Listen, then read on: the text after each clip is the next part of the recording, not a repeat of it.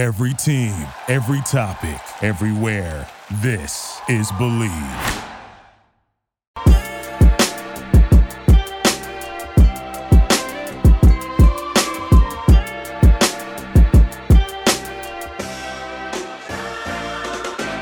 What's up, everyone, and welcome to another edition of Believe in Falcons. I am your host, Will McFadden, and we're going to preview the Week 3 matchup between the Atlanta Falcons and the Seattle Seahawks on today's episode. Joining me to do that is one of the co-hosts of Take 12, the best Seahawks podcast in Seattle. It's going to be Brett Davern joining me to break all of that good stuff down.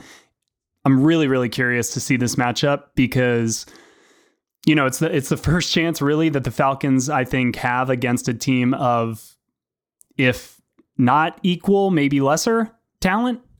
Based on what we've seen through 2 games, I would make the argument, and I will here in a minute, that the Falcons are the better team going into this one, and so they should win. And again, this year has been all about how do they stack up against the good teams? Do they own the bad teams? Where are they in that good-bad team spectrum? They have hung with, you know, it's not been pretty at times. It's been very inconsistent. It's been great for the first 3 quarters against New Orleans and then a terrible fourth quarter. It's been a really bad start to the first half against LA and then a bunch of turnovers, some better offensive drives, and you make a game of it there in the fourth quarter. So it's not been pretty. It's been pretty hectic, but the Falcons have only lost their 2 games by a combined 5 points. So they've stuck with 2 good teams, you know, 2 playoff contenders, the reigning Super Bowl champ among them. So it's now time to see, can they really beat and lay it to the bad teams on their schedule? Because that's the other half of this equation. It's not just enough to kind of hang in there with the good teams. This is the league that is built to finish with a 1-score margin. We see it all the time in the NFL. So it's not enough just to hang with the good teams. You've got to start beating the teams and handing it to the teams that you are supposed to. That is what the good teams do. And if the Falcons want to be a good team, this Sunday is their first chance to kind of make that statement. So we're going to get into all of that. And before we get to my conversation with Brett, I'm going to talk a little bit more about, you know, what the Falcons have done well and what they haven't done well through the first 2 games. We're going to just kind of take stock of this Atlanta squad. And we're going to do all of that right after this. BetOnline is the fastest and easiest way to wager on all your favorite sports, contests, and events with first-to-market odds and lines. Find reviews and news for every league, including Major League Baseball, NFL, NBA, NHL, combat sports, esports, and even golf. BetOnline continues to be the top online resource for all your sports information, from live in-game betting, props, and futures. So head to BetOnline or use your mobile device to join today and make your first sports bet. And use our promo code BELIEVE50, that's BLEAV50, to receive your 50% welcome bonus on your first deposit. BetOnline, where the game starts. All right, so going back and having rewatched both games, I got to tell you, I'm more impressed. I'm feeling better about this team right now than I certainly was coming into the season. And I never voiced this, and sure, this could totally sound just like, in hindsight, I'm going to tell you that the thing that has unfolded is what I thought would unfold all along. Read it that way if you want. That's not really what's happening here. I just wasn't brave enough to really voice this take, and I could still be proven wrong on it, but I did kind of think that maybe there was a chance, as much as last season at 7 wins was a surprise, the Falcons, I think, could actually have a better record this year. Now, obviously, starting 0-2 hampers that, but the play on the field, I think, backs up at least the notion that I was having heading into the year, that what if this team just, like, yeah, the players are different, we don't consider them as good, but what if they're the right players for this scheme? It's a little bit like, all right, is maybe a lesser circle in a circle hole better than a great square in a circle hole? That's kind of what I was thinking. And then I do believe in this coaching staff. I think that Arthur Smith is a really smart play caller and really creative and just kind of knows and gets what he's talking about. So all of that was leading me to believe that maybe the Falcons could actually be better, even though I was vocalizing, Yeah, I think that for all the reasons that I've been talking about on this podcast forever, that they would probably be a 5 to 6 win team. Now, they could very easily still end up with 5 to 6 wins. I do think their schedule is harder.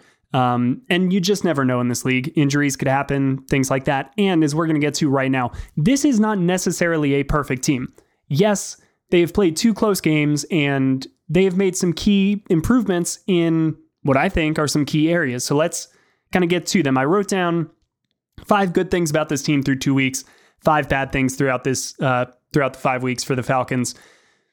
Just going to kind of take stock of where this team is right now. So the first good thing that I had written down, according to True Media, the Falcons actually have the best offensive successful play rate in the NFL. Now, what that is based on expected points added per play, kind of taking in the context of the game and the flow and just all of the external factors. So generally, just how much does any given play add to your perceived, point total? The Falcons have a 49.3% offensive successful play rate, again, according to True Media, and that is the best in the league.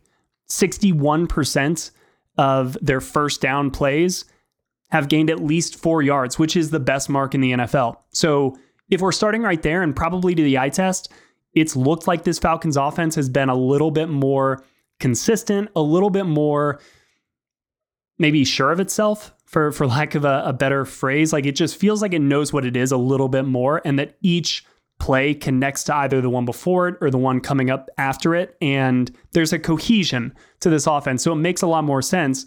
And I think that, I wasn't necessarily shocked to see that stat, because that's kind of what it feels like. There aren't a ton of negative plays.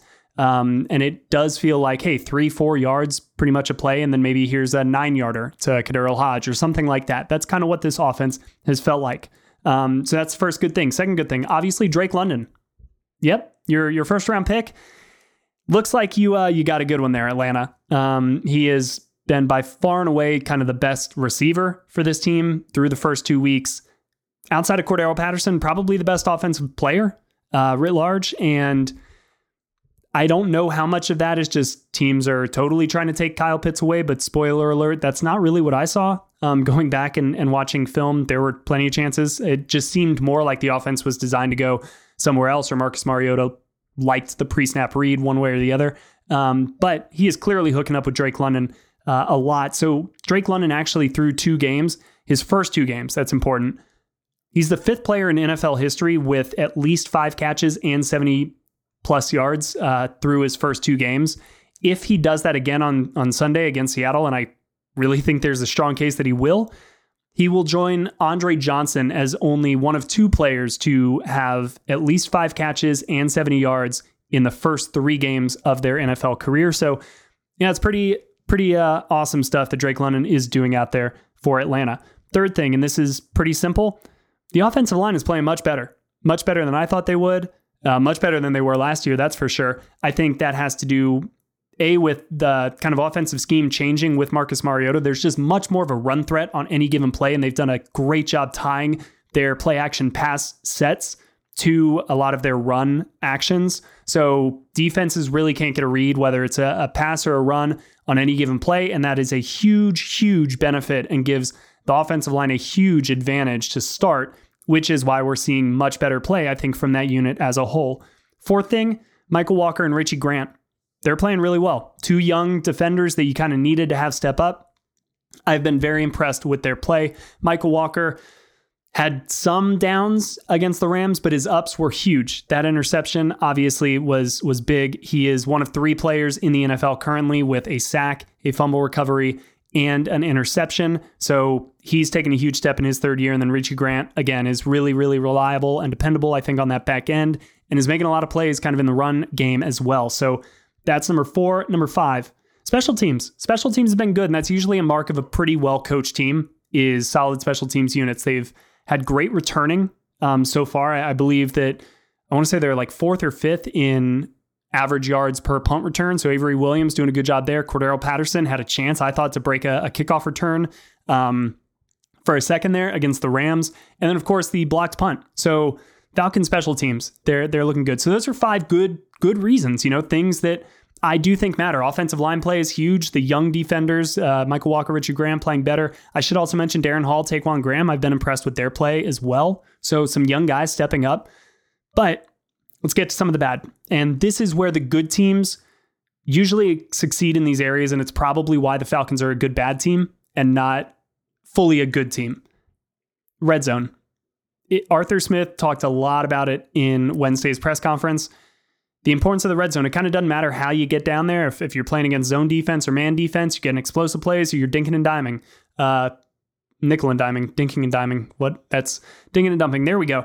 I think that the red zone obviously is where Arthur Smith is most focused because that is where the points come from, right? And the Falcons actually are scoring a decent amount of points. I think they're 9th in scoring offense right now, but they are converting their touchdowns in the red zone at only a 50% clip, which is tied for 19th. And more importantly, their red zone defense is tied for 30th. So yeah, they are third worst, tied for the third worst red zone defense, which means when the Falcons are getting inside of the 20, it's field goals. I mean, sometimes it's touchdowns, but it's field goals. And when other teams are getting down in the red zone, it's touchdowns, which is, definitely a huge factor in 2 games when you lose by a combined 5 points. So if the Falcons can start holding these teams to field goals and start converting in the red zone more often, then we can maybe see this team really start to make a surprise run and make some noise. But until then, and that comes down to the details, they've got to clean up in that area. Third down as well. Another huge aspect. In fact, Arthur Smith said you could probably make the case that they're 0-2 because of third down in the red zone specifically. So third down offense, they're converting 34.8% of their third down attempts, tied for 18th in the league. Defensively, they are giving up 43.5% of the time they're giving up a first down on third down, which is 20th. So again, you got to get teams off of the field and you've got to maintain these drives when you do have setbacks and get into third down, which the Falcons, I think, have done a decent job of avoiding by and large. Third, there are not enough explosive plays from this offense. The Falcons only have 4 plays, according to NFL.com, 4 plays of 20 plus yards and 0 plays of 40 plus yards. The only teams with fewer than 4 at least 20-yard plays this season, the Seahawks, who the Falcons will see Sunday, the Giants, and the Browns. Those aren't necessarily offenses you want to be in league with right now. So the Falcons, for all the good that they're doing, like I mentioned, the best offensive successful play rate in the NFL, they're moving the ball a little bit each time, a little bit each time. But you need to get these chunk plays. They need to get that more. They need to get that up, and they need to start hitting some more chunk plays. And how about doing it to Kyle Pitts, who is the 4th bad thing so far? You don't need me to rehash it, but those two go hand in hand. Get your best player on offense involved a little bit more. Get those explosives down the field. And then maybe you can avoid the red zone altogether. It all kind of builds on each other, these bads, but they are so key that it's really holding down a lot of the good that the Falcons have done. Finally, they're giving up 29 points per game. A lot of that does come down to the red zone, but the Falcons need to find a way to either increase turnovers, which they've got 4 turnovers so far this year. That's not a bad start. Increase sacks, which are drive killers. They didn't have any. They had 1, I think, against the Rams. But you've got to start doing those 2 things a little bit more frequently. Otherwise, your red zone defense has to improve. You just have to be a wall down at the red zone and force field goals. But one of those things needs to give for all of the good that this team has been doing to really, really matter, because I don't think the Falcons are far off. But for all the good that they've done through 2 weeks, it's these small little details in these really, really key areas that usually separates the good teams from the bad teams, and that is where the Falcons have fallen short so far. So those are my thoughts on the first 2 weeks of the season. Let's get into my conversation with Brett DeVerne of Take 12. And the cool thing that we did in this conversation is, honestly, we're just going to put it up on both podcasts. So you're going to kind of get it from both sides. Brett's going to ask me questions. I'm going to ask him questions. But ultimately, it's going to be a really great conversation that I think you will all benefit from, because we're going to learn a little bit about Seattle, and you're going to get more of my thoughts on the Falcons, particularly as it pertains to this matchup. So let's get to it.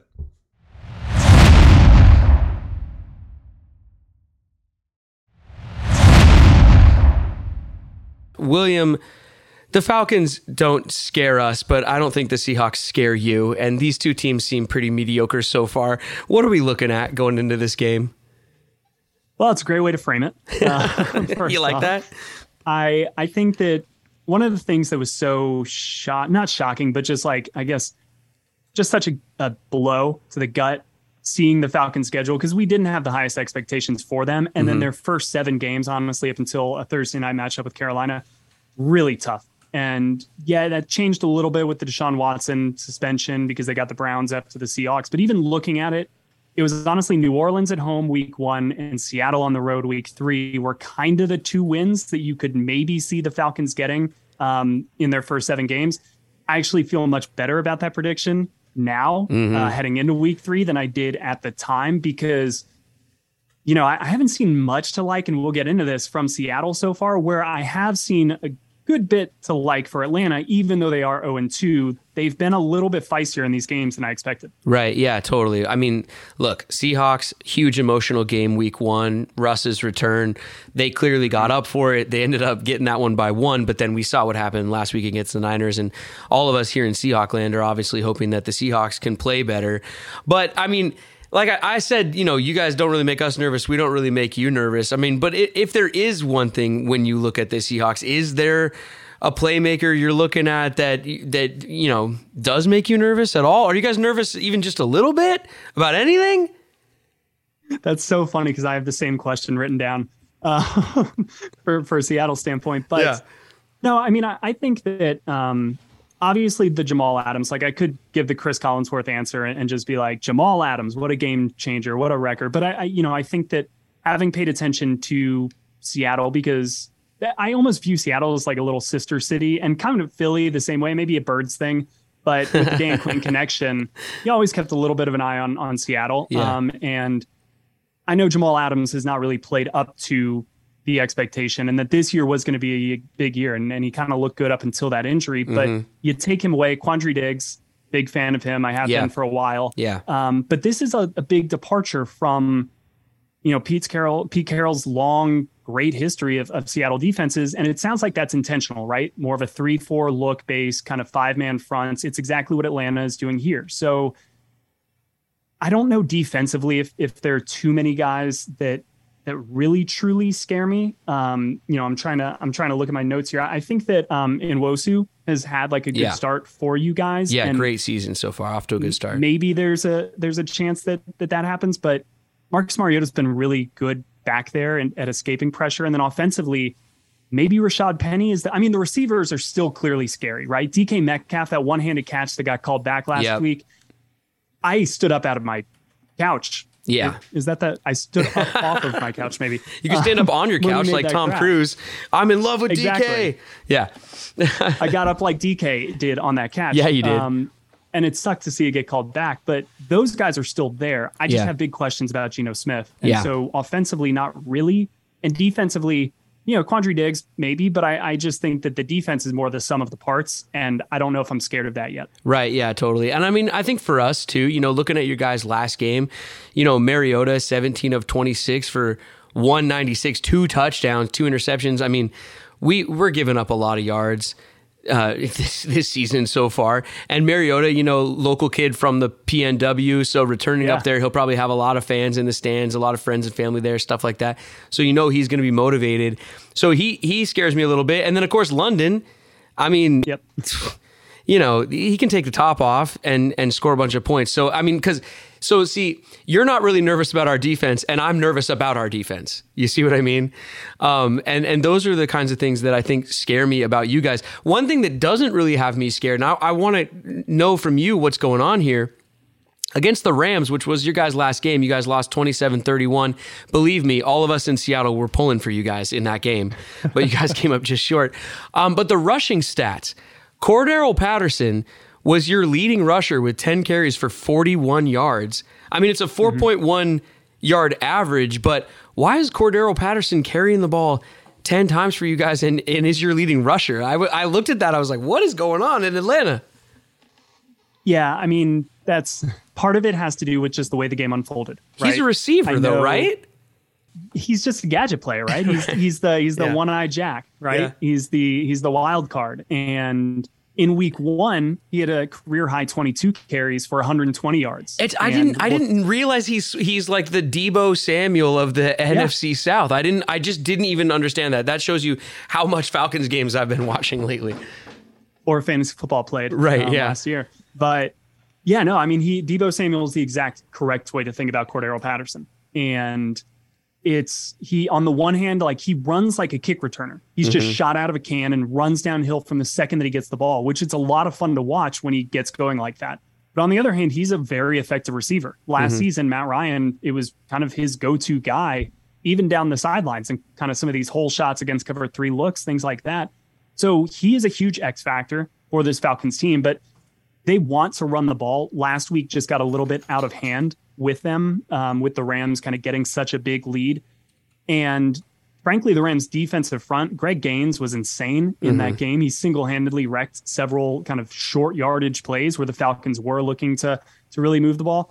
I expect them to have better success running the ball this week. I don't think the game is going to get really out of hand, maybe in either direction. So it should be, there should be a lot of opportunities for them to run the ball. But I want to ask you, so Seattle's run game under Pete Carroll has usually been the bread and butter, but I read an interview this morning where it looks like he now wants to let Geno cook. Is that kind of what the word is around the street? And how do you feel about that? This offense for the last few years has just been very confusing, I think, for a lot of people because like, and you just said it there, and Lofa and I talk about on our show how the national media or people more with a national perspective have this assumption that a Pete Carroll team wants to just run the ball. We ran the ball great with Marshawn. I mean, we know Pete wants to run the ball, but then without Marshawn, sometimes they don't really run it, which leaves us all scratching our heads.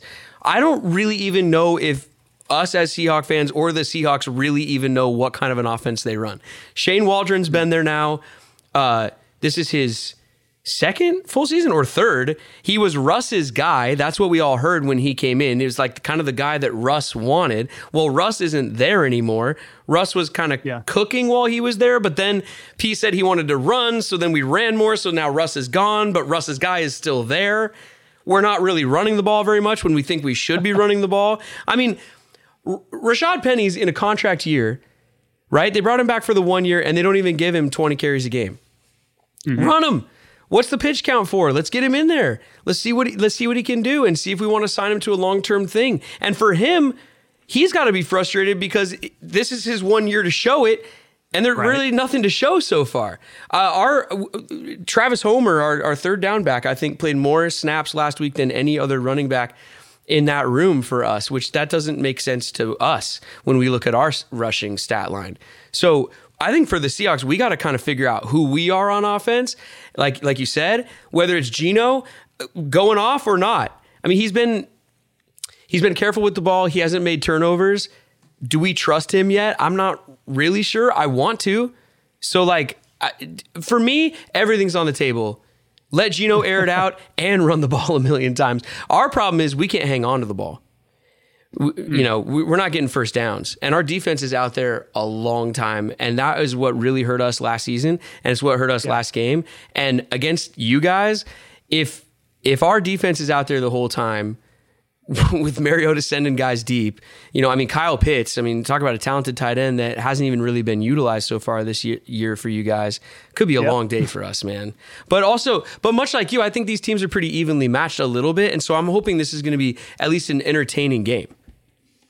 I think it will be entertaining. It's really interesting that you mentioned the offense kind of being unable to sustain drives, because that's something that I think the Falcons have done really well, but it's also what I think can be their Achilles heel, because I don't know if they're talented enough yet or consistently talented enough to overcome setbacks on drives, and that could be a false start penalty. That could be a hold. That could be a first down run that gets stopped for a 2-yard loss. I don't know if they're able to consistently win on second and long or third and long.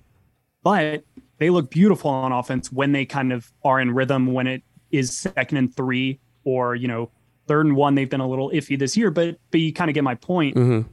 In doing the research and looking at the numbers, Geno Smith has the highest completion percentage among all quarterbacks in the league, but he's got a 32nd in average depth of target in the air. Is They're that not kind of what going you're down. getting at? There's no explosive plays and they can't really maintain anything on offense. So it's 3 and out, 6 and out, just that type of stuff. Yeah, I mean, they're just dumping it off short. And the first game to DK, even, they didn't go down the field at all. And then, as you mentioned, they go down the field in week 2, but it gets called back. Yeah. So, yeah, they're just not pushing the ball down the field. And even in the intermediate and like mid-level stuff, they're not really hitting a lot of those like seam routes and things that you usually see over the middle. And that's what we were excited to see is like Geno, no offense to Russ here or anything, he is just shorter. And a lot of people, there's that assumption that he can't see over the middle or whatever. So this year we were looking forward to Geno going down the middle a little bit more, and it just hasn't come to fruition yet. So I hope we start seeing that against you guys. But I want to ask about your D though. I mean, how is your D? Are you guys going to give up some points? Because we need to score some points. I'm curious to see how they do defend this Seahawks offense, because in the game after the Rams, and it was very clear that in week 1 against New Orleans, they were much more aggressive in challenging the receivers, in kind of sending some extra guys after Jameis. But even when they would send 4, it was creative, which I expect to be the case on Sunday as well. Dean Pease likes to send, when he sends 4, it's not going to be the same 4, and it's not going to be the front 4. It's going to come from different places. Mm-hmm. But against the Rams, they dialed it back. They kind of ran a lot more of that blanket zone defense, a lot of, cover 3, cover 2, even some cover 4 mixed in there. So I think they wanted to keep everything in front of them. Given, Geno's propensity to drop the ball or dump the ball off, and Pete Carroll has said, that's kind of how they played, and we were okay with them, playing us that way. Speaking about San Francisco's defense to Seattle, if Seattle's only going to put up 7 points and those are going to come from special teams, I kind of think Atlanta's going to play the exact same way and maybe just say, all right, we'll not let DK Metcalf and Tyler Lockett beat us deep. If you want to run it with Rashad Penny or Kenneth Walker, like, go ahead. If you want to dump it off to whoever, go ahead. Yeah. And we'll make you put together these long drives that you have not been able to put together. So I think that we'll see a little bit of a less aggressive Falcons defense because Seattle's offense has not proven it yet. But there have been struggles from AJ Terrell so far. Casey Hayward got dinged up in the last game. I'm not sure his status yet, although I expect him to be out there. But they've not played as well. Michael Walker and Rashaan Evans, their linebackers, have been probably the key guys so far. And then their defensive line had a great week 1. We're kind of disappearing in week 2, so that remains to be seen. But speaking of disappearing, and honestly, I'm saying that not really fully knowing the answer, so I'm going to ask you a genuine question here. Okay. What's Noah Fant been up to? Like, is he a part of this offense? Yeah, they've been getting him in. I think I don't know what he ended up with last game. He had some some catches for sure in the first game. He had some catches last game. I just don't know the exact stats on it or anything. But I kind of like the way they're working him in. I mean, he looks great. He's fast. He catches the things they throw to him. He's got good hands. They need to use him a little bit more. I mean, honestly, I was going to ask you the same thing about Kyle Pitts. I kind of touched on it a second ago, but like, how come they're not using him? Selfishly, I have him on my fantasy team. So you guys got to start using him a little bit more. But he's not really getting his numbers yet either that I think people expected, is he? Yeah, I definitely not. I mean, and that has been the kind of key thing, I think, around here in Atlanta is what's going on with Kyle Pitts. Now, the simple answer is he's not really getting the looks. He's not really getting involved so much as a receiver. And I think the Falcons would point to probably 30 plays where he is a receiver out running a route to some degree, but there are also more times where the Falcons are using him as a blocker, whether that be in pass protection on kind of 2-man longer developing routes where you're going to want to have 6-7 guys in to protect Marcus Mariota while those develop.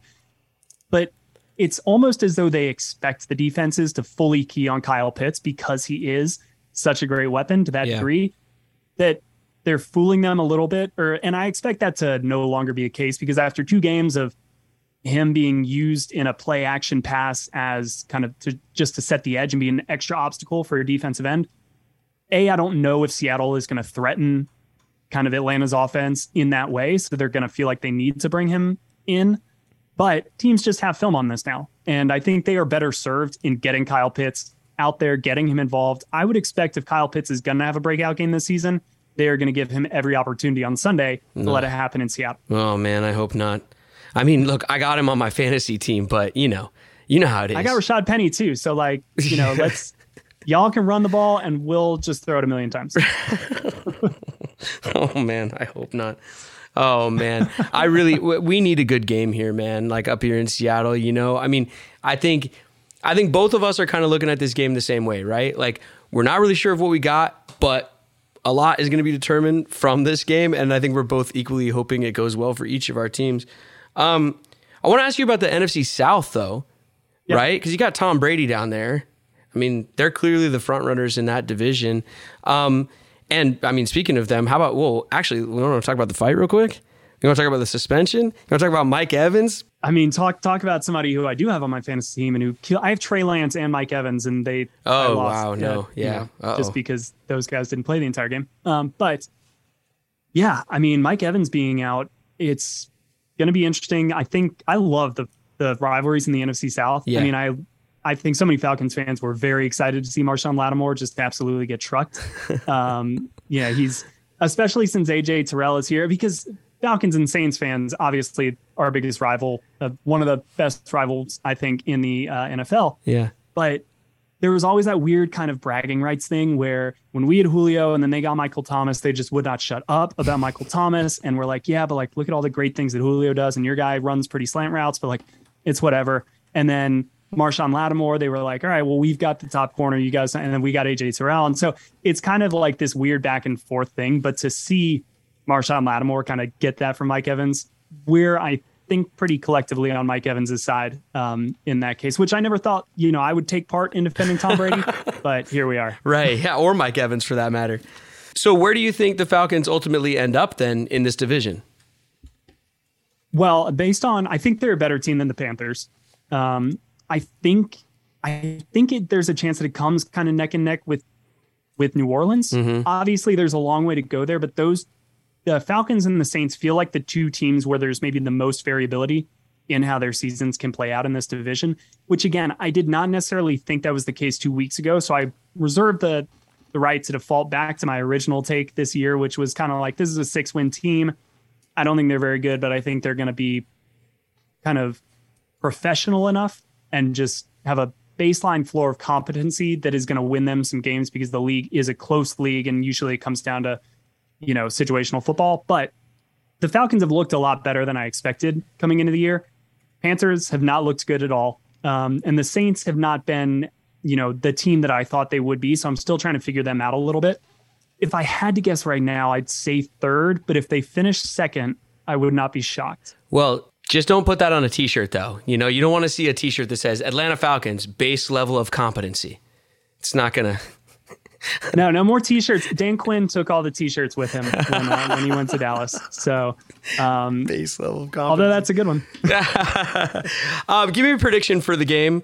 How do you think this thing shakes out? Ooh, so as much as we talked about the Falcons and the Seahawks kind of being in the same boat, I think this is going to be a big one for Atlanta. I think they're going to kind of really get on the right track. I'm going to say 32, which is not a score you hear a lot. 13 for the Falcons. Oh, no.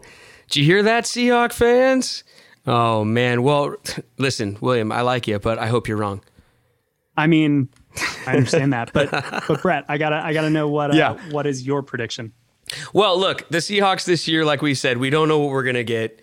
It's going to be ugly. They've all been ugly. And if we're going to win it, it's going to be an ugly win. So I'm going to go low scoring. I think, again, we're 16, 17, 18 points. Let's make it weird. Give me 18 points. Just why not? There you go. Because, why not? And then give me the Falcons 15.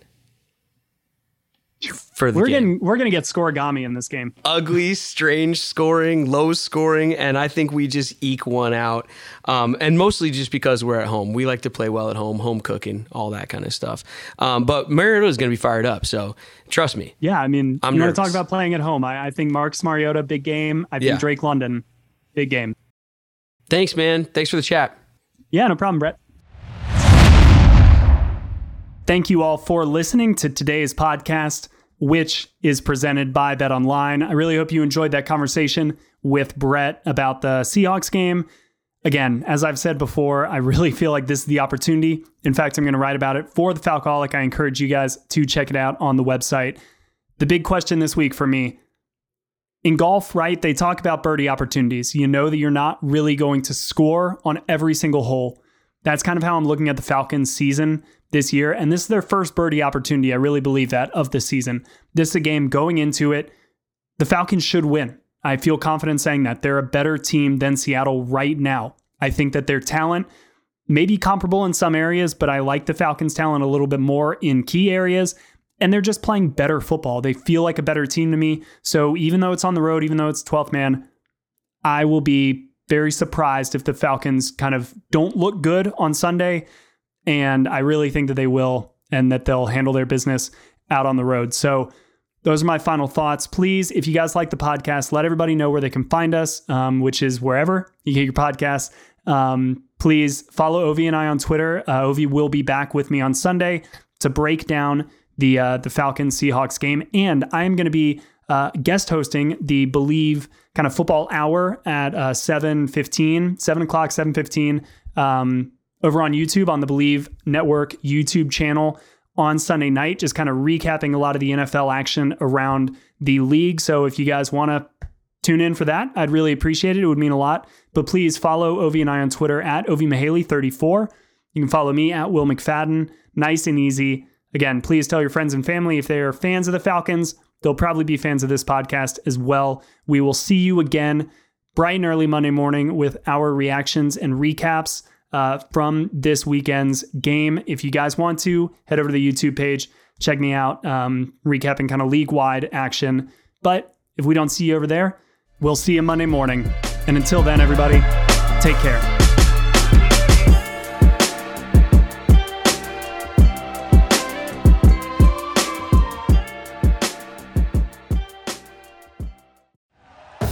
Thank you for listening to Believe.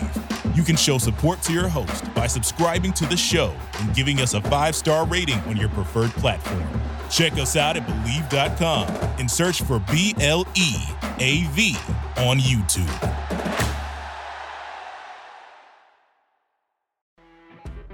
You know when you're listening to a true crime story that has an unbelievable plot twist that makes you stop in your tracks? That's what our podcast, People Are the Worst, brings you with each episode. I'm Rachel. And I'm Rebecca. We're identical twins who love true crime cases that make you say, didn't see that coming, and we hate the people responsible for them. Listen to People Are the Worst now on Apple, Spotify, or wherever you get your podcasts.